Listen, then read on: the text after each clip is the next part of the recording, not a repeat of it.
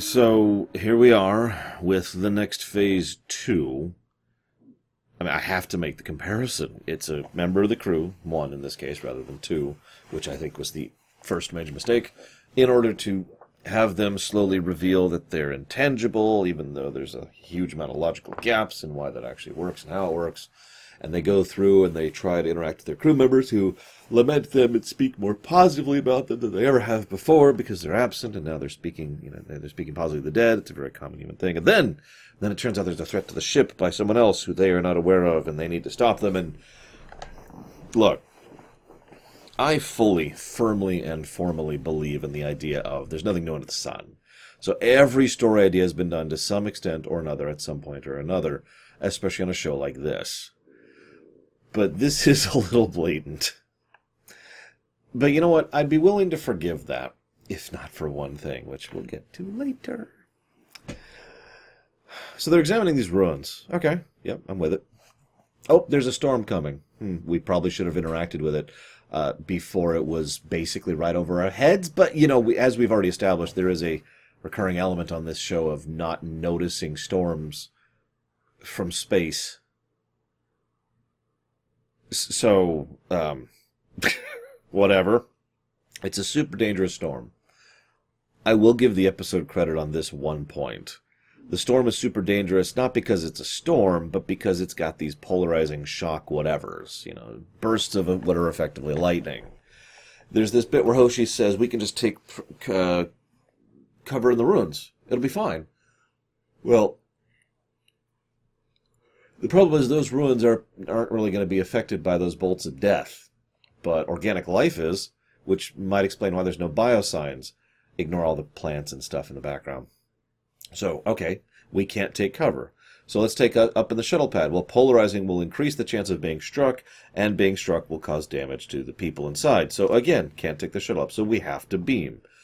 Credit where credit is due. We've basically engineered a situation where we have to beam. I've said before that I disagree with how the transporter exists on this show, but in the interest of fairness, this is a good implementation of it. This is an emergency situation uniquely crafted to ensure that beaming up is their only option. So in extreme and dangerous circumstances, they're willing to use the transporter. Now, I'm with that, except for the fact that that doesn't make sense at all. Here's the thing. Let's assume that you have this newfangled technology, and you're not sure if it works, and it's kind of risky and kind of dangerous, so you never use it. Unless it's a dangerous situation, a very rare circumstance. So when you really need it, that's when you use it, and it works 100% of the time utterly reliably. You see the problem? If it's going to work every time reliably, then it's no longer the rare dangerous thing. And if it's the rare dangerous thing, it needs to be screwing up. Or there needs to be some cost associated. Maybe it's really difficult to apply. Maybe it takes tons of resources. Maybe it takes tons of time. We've actually We've already covered the concept of a slow beam over in Half-Life 2. There was a teleporter that you take in that game that takes, I think it's like a week or two, I forget the exact time, in order to beam from one location to the other, a slow transport. So, there's a lot of possible ways you can make there be a cost associated with this, which would make it far less likely to be used. And at first, I thought that's exactly what they were doing in this episode. The transporter finally screws up. I know you're going to bring up Strange New World, but honestly, one quick surgery and he was fine. I don't think that qualifies. But Hoshi slowly being phased out of existence? Okay, that kind of counts.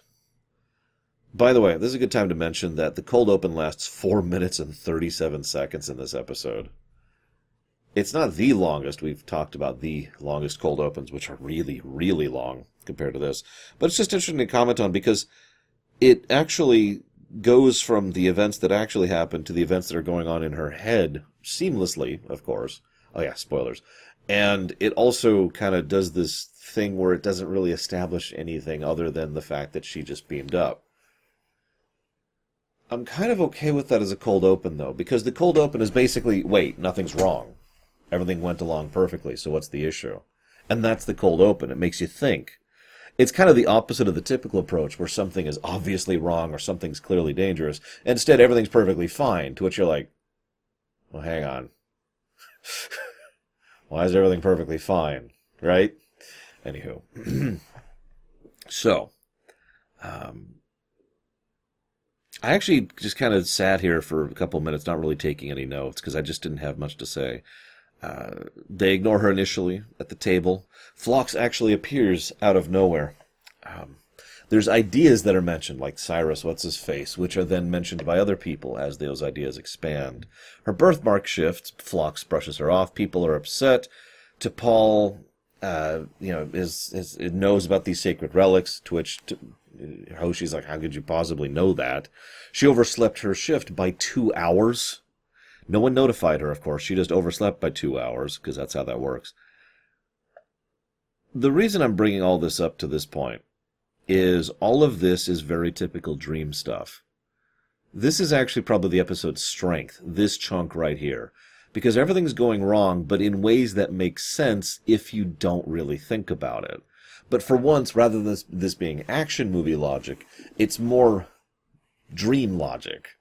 And I know that those both seem very similar, but the difference is dream logic is one of those things where it's like, oh, okay. Wait, is dream logic. I know that's the dumbest explanation I've ever given, but I bet you know exactly what I'm talking about. Things that are so logical and so deductive make so much sense in your reasoning when you're in a dream. Dream logic also tends to follow patterns. Unlike action movie logic, which is who gives a damn, just kind of go with it. We're just trying to get from action set piece to action set piece without actually thinking about it for a millisecond.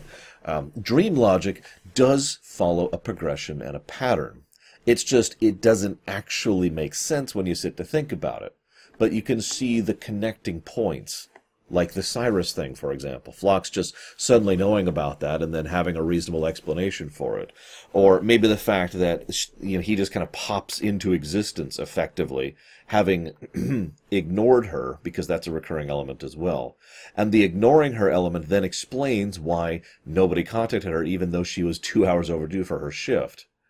And you could see the connecting jumps. I'm not going to connect every single dot, but there is effort put into making those connecting jumps across the logic of the episode. You're probably seeing already why this isn't a lamentation. I bet some of you were expecting it. And again, like with Dear Doctor, I can't quite in good conscience give a otherwise good episode a lamentation status just because of the ending. I know I've already showed my hand on that twice, but we'll get there when we get there. I just wanted to mention that. Because I do think the middle part of this works quite well. She sees no reflection in the mirror. There's the thing where the water goes through her. Because we've got to have sexy. We have to have sexy, remember? That was a mandate. I'll give the episode this. She gets into the training room, talks with Tucker, takes off her shirt. No, not like that. I mean, she's in a tank top or a sports bra kind of a thing, and some exercise pants, which actually looks really good on her, consequently. But more to the point, is a logical progression of how she would be doing that to exercise. Then she goes intangible, so that's the outfit she's left in for the rest of the episode. I'm not saying I'm too super in favor of it, because it is still sexy for sexy's sake, but I would say this is a substantially better approach to the sexy mandate we've had for Season 2 than basically everything else we've had up till now. My opinion. I mean, at least it's part of the episode rather than just, hey, let's sit in the decon chamber and rub gel on each other. Or shove into my face. Anyways, I'm getting off topic. Prude. I'm not actually a prude. I looked it up. I looked up what a prude means. That's not me. I guess Puritan might work better. I'm not actually a Puritan practicer or practitioner or whatever the proper terminology would be there. But Puritan as an adjective is closer to what I am. One of my viewers actually calls me a romantic, which I actually like that. But either way, I do look at this and just kind of raise an eyebrow, which leads me naturally to her reaching out to Paul. I know we're rewinding a little bit here in the story, but it's an interesting scene because, once again, as with the last episode, the slow increase of events is fairly gradual, and that gradual nature is actually reasonably well done. There's this slow escalation of things just being a little bit off, and several of them are things that you could just kind of ignore. After all, a transporter going wrong doesn't mean you're just going to start phasing in and out of existence. That doesn't even begin to cognate. I know, you're going to be like, Laura, you're an idiot. Because this is Star Trek where tech is magic and anything can happen. Which, you're right. So I suppose I could see where the flux discrimination between molecular cohesion could be distending across an oscillation point, allowing for molecular cohesion to gradually vanish, but I still say that's all a bunch of nonsense, so moving on. But, it follows dream logic, doesn't it? Given what she knows of the transporters, which is barely anything, quite frankly, and I don't mean this as an insult, Hoshi, in character, knows less about transporters than I do in real life. Again, that's not bragging, and that's not insulting. It's the point. I'm getting across a point. Not everyone knows how all the time. How many of you know how cars work? Or computers? So, by the way, I don't really know how a computer works. Oh, the software side I know very, very well. I've worked in that most of my life. But you ask me how exactly a circuit functions, and I'm just going to stare at you like, because I don't know. And that's where Hoshi's at, right? She knows the transporters go, and then they go, matter, energy, matter. That's about all she knows. So, given that logic of you being pulled apart and then put back together, I'm slowly fading from reality kind of lines up in a weird and unusual way with dream logic. So, again, praise. So, she goes to T'Pol. T'Pol's a good pick. After all, T'Pol and her have already had several connections. It's probably the only character connection that Hoshi says, I just realized something. Character connections. This literally just occurred to me. It's not in my notes. This literally just occurred to me. So I'm going to talk about this for a bit. Do you mind? I sure hope not, because this is a pre-recorded video and I'm not going to hear your response for over a year at this point. Because I'm at that point where I'm now recording stuff past the part of the year where I'm at. But character connections are one of the best tools for how you flesh out an ensemble cast. Because just bouncing the camera around a bunch isn't actually as feasible as a solution as it sounds. And even doing the bracketing method, which is you bounce it around but kind of bracket together 2 or 3 characters per sequence, can work, but invariably is going to mathematically lead to imbalance. Which is fine if that's what you're okay with. But a really good way to do this is establish character connectors. In other words, something that connects 2 characters together. And I was thinking about this because both Babylon 5 and Deep Space Nine do this reasonably well. But I'm going to speak of Deep Space Nine in particular because that's what I was just thinking of. Nog. Now, Nog doesn't get a lot of opportunity to take the camera. So his brackets are usually infrequent and usually involve someone else of significance.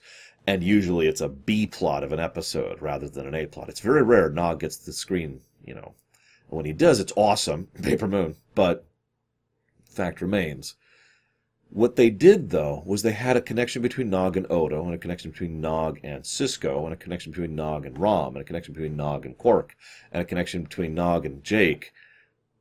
I'm going to stop here, but there's actually others. And thus, because of the fact that there are connectors, even a story that's actually focusing on O'Brien or Sisko or Odo or Jake can then have Nog be a part of that because there's a connector between the two.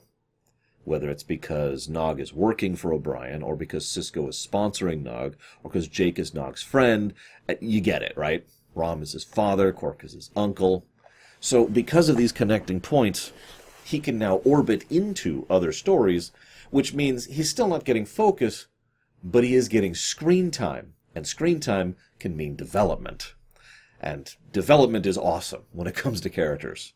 Now, I know that probably sounds like me just saying water is wet to a lot of you, so please forgive me. I always try to not sound like I'm talking too far down to you guys, but at the same time go into detail, because I get plenty of requests to not just assume everyone knows what I'm talking about.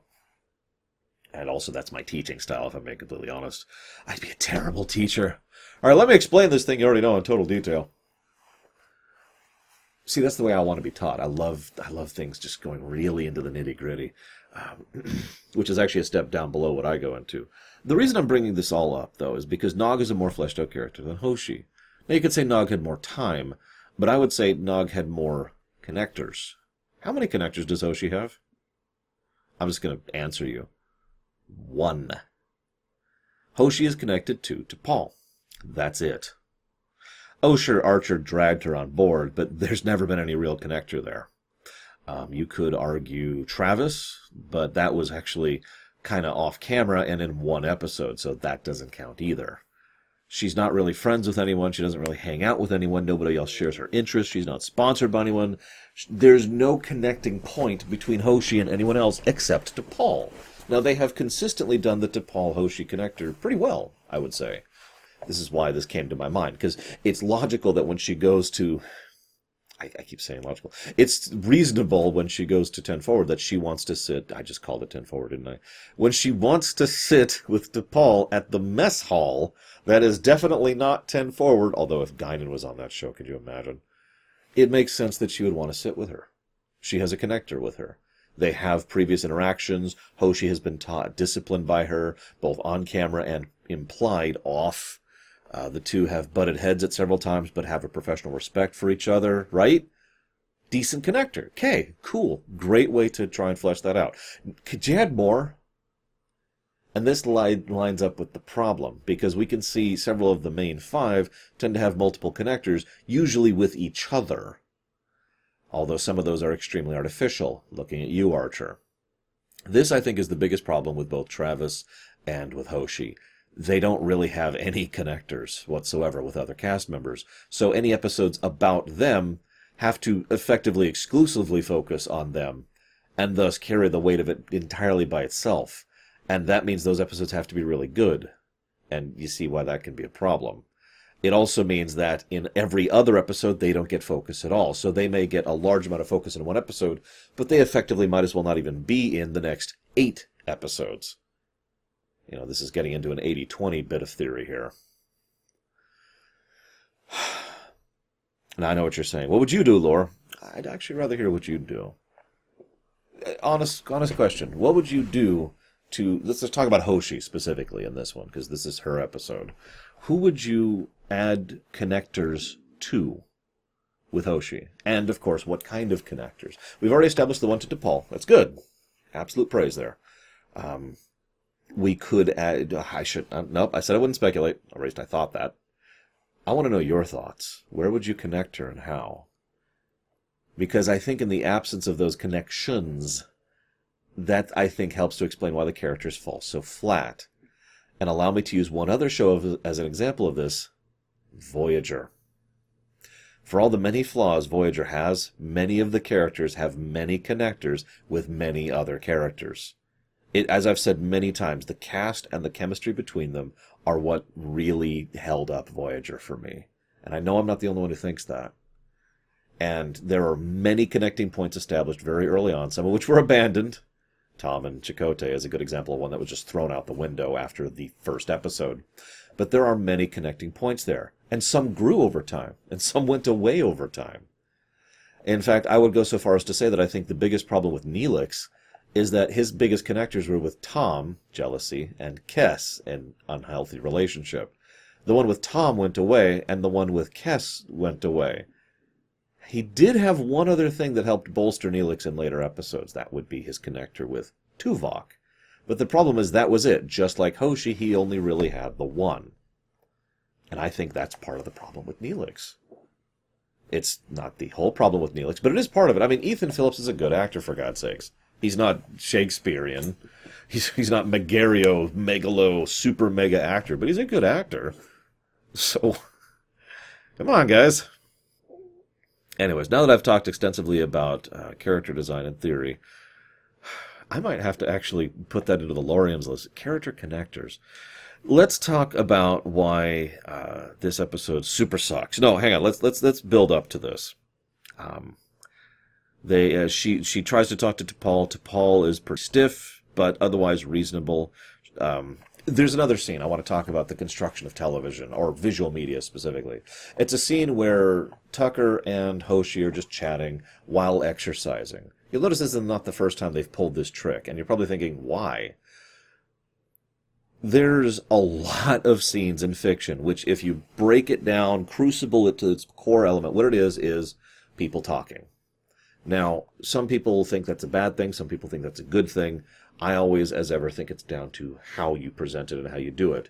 I could literally watch Andreas Katsulas and Peter Jurassic just chat in a broken-down turbolift for an hour of television and be completely entertained by that. But that's down to the amazing characters, the writing of those characters, and the presentation of those characters. Those actors were wonderful in their roles individually, wonderful together, and very well written. So you can see how there's no set rule for making that work. So if you're not sure, remember, there's no connector between Hoshi and Tucker. If you're not sure, and if you're not quite sure how to make that scene work, what you do is you have something going on while it's happening. It adds to the flow of a scene. It makes it seem less dry.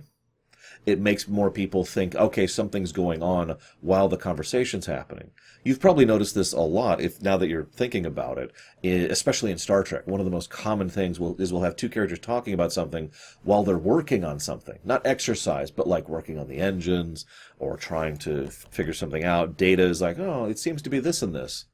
Then he turns to Geordi. I wonder if it's such and such. Maybe we should talk about this personal element. Geordi's like, I don't know, Data. LeVar Burton does this great kind of noise. I can't emulate it. He does a great job of it.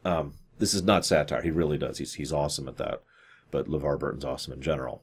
So they're just talking about this personal matter while they're doing the scans that are about the plot, right? It's a very common technique. Hence the idea here. They're exercising while they're talking, so there's something happening, and I just can't seem to center myself on this freaking camera. And they're talking. I have a little preview pane. It's like this big in the corner, so I can use. They're talking. They're exercising. It's a technique.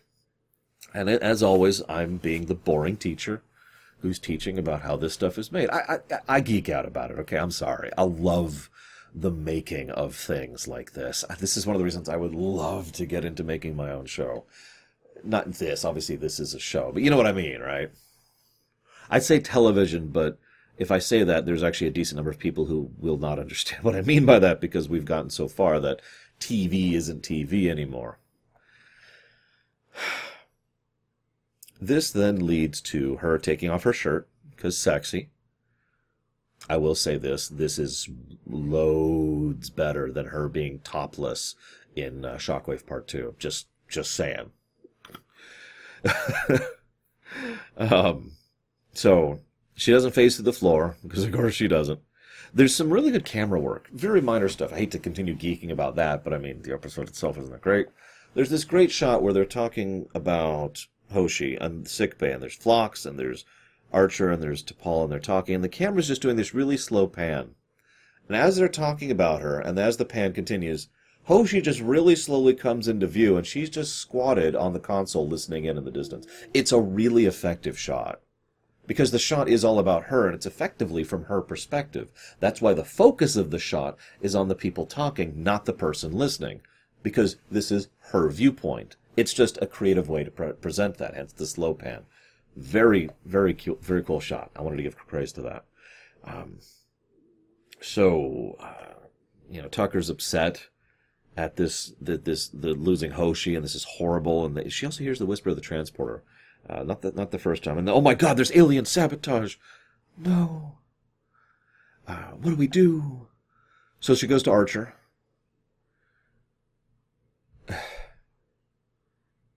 Just like with T'Pol, I'm pretty sure the only reason Hoshi goes to Archer and yells at him, thinking it will somehow work, is because he's Archer and we need that mandate. Then she starts interrupting with something in order to do an SOS call. That's clever. How? I know. We're not supposed to question the logic. It is dream logic. I can reach into something and interact with the energy of something, even if I can't interact with the physicality of something. Which, of course, breaks down the moment you think about it at all, but again, giving it a pass. Not as well constructed as the previous thing, though. The previous dream logic was very carefully constructed to have nice patterns to it, so it all made sense in dream logic. This feels more like standard Star Trek logic, a.k.a. magic. Sorry, confetti. Whoosh, magic. So that's why I'm a little bit harsher about this than the rest of it. Anyway, so she does the SOS, and obviously they don't know Morse code that well. Hell, I don't know Morse code that well. I would think they did, but, you can't expect T'Pol to actually study something like that. And Archer's a moron, so all this lines up. Woo! We also find out that Buck Bokai is Hoshi's father.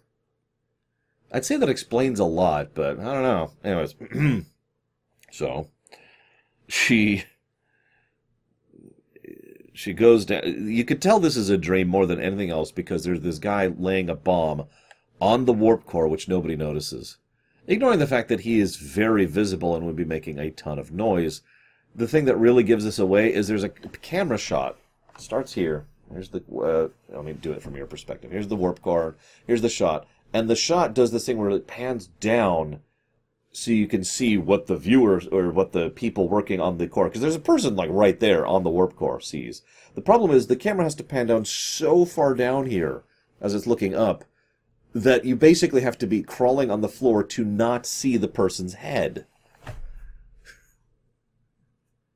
Now, in fairness, this actually lines up with dream logic, unlike the previous thing. So I'm willing to give this one a pass. It's just funny they bothered to show how nonsensical this is at this point. So, it was all a dream.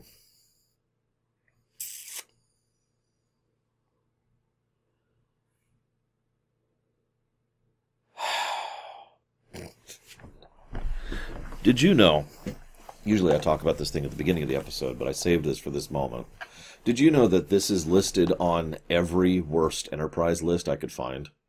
Its position varies wildly. Sometimes it's 4th, sometimes it's 11th, but it is on every list I have looked up.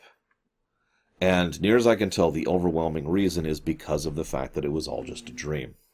Imagine the next phase, which is an episode I enjoy quite a lot. Imagine if at the end, nope, it was all just a dream. Geordi and Ro were just dreaming up the whole thing. Quantum, the end. Imagine if in Remember Me, Beverly's episode, it turns out to have all just been a dream. And, I mean, I could use other examples of this. The problem with It's All Just a Dream is so extensive that I don't think I can fairly cover it in this video. It is a large-scale problem that affects people on multiple levels, and is almost universally panned. It takes extreme care and tremendous craft in order to make a work of fiction have It Was All Just a Dream, and have that actually good. And even then, there are still people who are not going to like it because it was all just a dream, because too many people have just been burned on that concept for years and years and years. The really extreme examples of this go back in fiction well before Star Trek, or at least before TNG. Because, that was an issue. I've noticed it's not as prolific as it used to be, probably in part because people hate it so damn much. Which, of course, makes this all the more egregious that they actually pulled It Was All Just a Dream.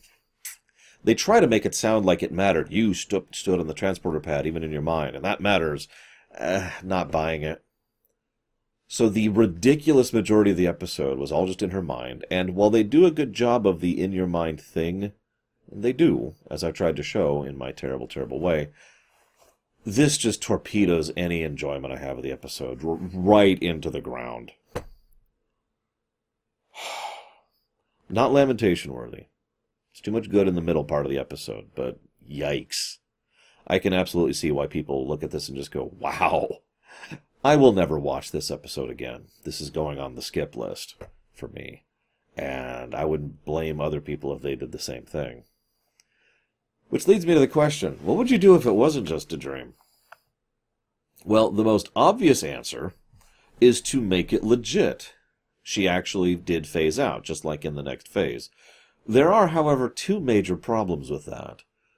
First, the phasing out in the next phase was already problematic as is, and was part of an extremely experimental thing the Romulans were coming up with over 2 centuries from now.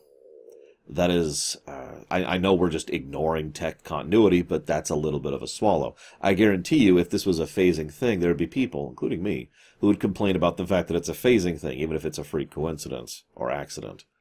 The second problem is the dream logic I already mentioned. The episode does a weirdly good job of the dream logic. That's actually something that's always been one of Braga's strengths, is that kind of psychological pseudo-inconsistent thing that's done on, well done inconsistency, as opposed to I screwed up inconsistency. That's always been one of his strongest suits, and one of the reasons why some of his best-known episodes in TNG were head game episodes. So, he does a good job with that here. I will give him, at least I'm pretty sure it's Braga. Hang on, let me fact check really quick. I'm almost positive this is a Braga episode. I stopped looking at writers, because I would look at the writing and it's like, okay, and it's Berman and Braga. It is Berman and Braga, by the way. Let's listen to the writers for the next episode, Precious Cargo. Berman and Braga. Okay, let's look at the writers for The Catwalk. Oh, it's Mike Sussman and Phyllis Strong. Awesome. What about Dawn? That's another person. Holy crap, we had 2 episodes in a row not written by them. And then we go to Stigma, which is Berman and Braga. Yeah, no, they are the overwhelming majority story credit for this show, at least for season 1 and 2, which is the problem. If I'm being blunt.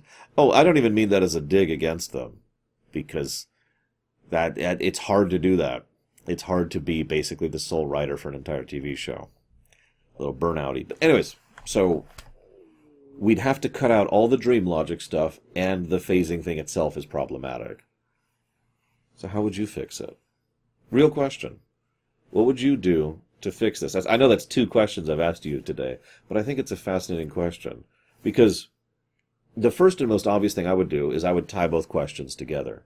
This would become a connector between Hoshi and someone else, which would carry forward into the future. Remember how Hoshi trained with the phasers with Reed? That seems like a connector, right? Nope. Came and went. It's already gone, actually. It will not be coming back, unless it comes back in Season 2 in a way I'm not aware of, because don't really remember it. But have this be part of a thing, become part of the Transporter Club. And maybe she starts to get more interested in the actual physics of it. So she connects with Tucker, the other person who beamed with her. And he's like, well, I don't know much about how the transporter works either. But the 2 of them start to look into it and kind of learn a shared interest there. A hobby. Nothing romantic. But it's not even quite a friendship thing. I mean, it is.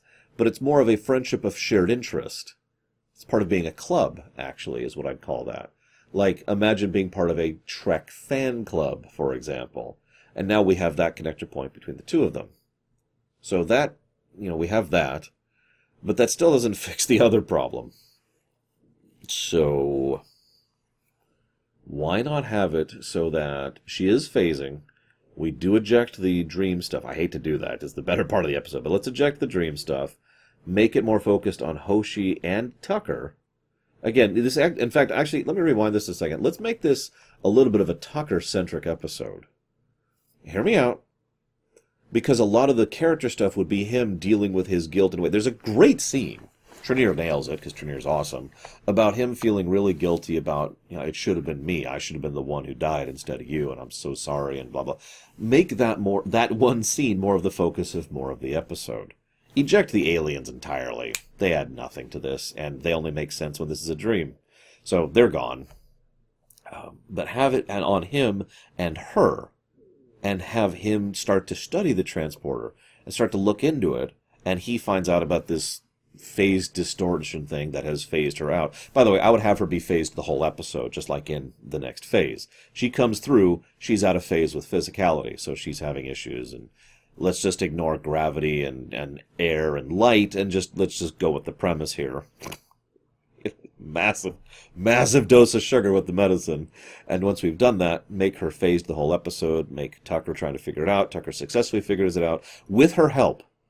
Like, she studies over it, and she, picks up on something he doesn't. And so she has to communicate that to him somehow. And that's where the Morse code things come in. And Tucker would actually know Morse code. Actually, probably Reed would know Morse code. So Reed's present when Tucker's dealing with it. Like, Reed comes in and just tries to console Tucker, and Tucker's just staring at the screen and trying to figure it out. And Hoshi's just like, beep, beep, beep, beep, beep. And Reed's like, what's up with that light over there? It's been fixing for the last couple minutes. I'm not sure what's up with it. Reed pauses for a second. That's an SOS. What? Wait, what? That's an SOS? And then she does a symbol, and Reed, who actually knows Morse code, can then be like, oh, it's a message from Hoshi? Turns to look at Tucker. Tucker looks at him. Oh, God, maybe she did get out of phase. If I if I could figure out some way. And then she tries to convey her message, and the two work it out, and they save her, and boom, we have a new connector, we have an episode that works better, and Hoshi has been brought up more as a character, and so is Tucker. There you go. There's the Lore Runner edition. What do you think? Really? Because I just came up with that right off the top of my head just now. Not in my notes at all. I mean, I can't prove that. I mean, I could hold up the notes for like 20 seconds while you read them, but I can't really prove it's not there. What would you do? Let me know in the comments below, and I'll rate, comment, and subscribe on the next AVPN Nord. Wait, it's NordVPN. God, I always screw up my own jokes. It's NordVPN, and it's like Raid Shadow Legends. I bet I'm dating myself with that. I bet it's someone else by the time this video goes live. That's like the regular YouTube sponsor. You guys are my sponsor, and you're awesome for it. Thank you.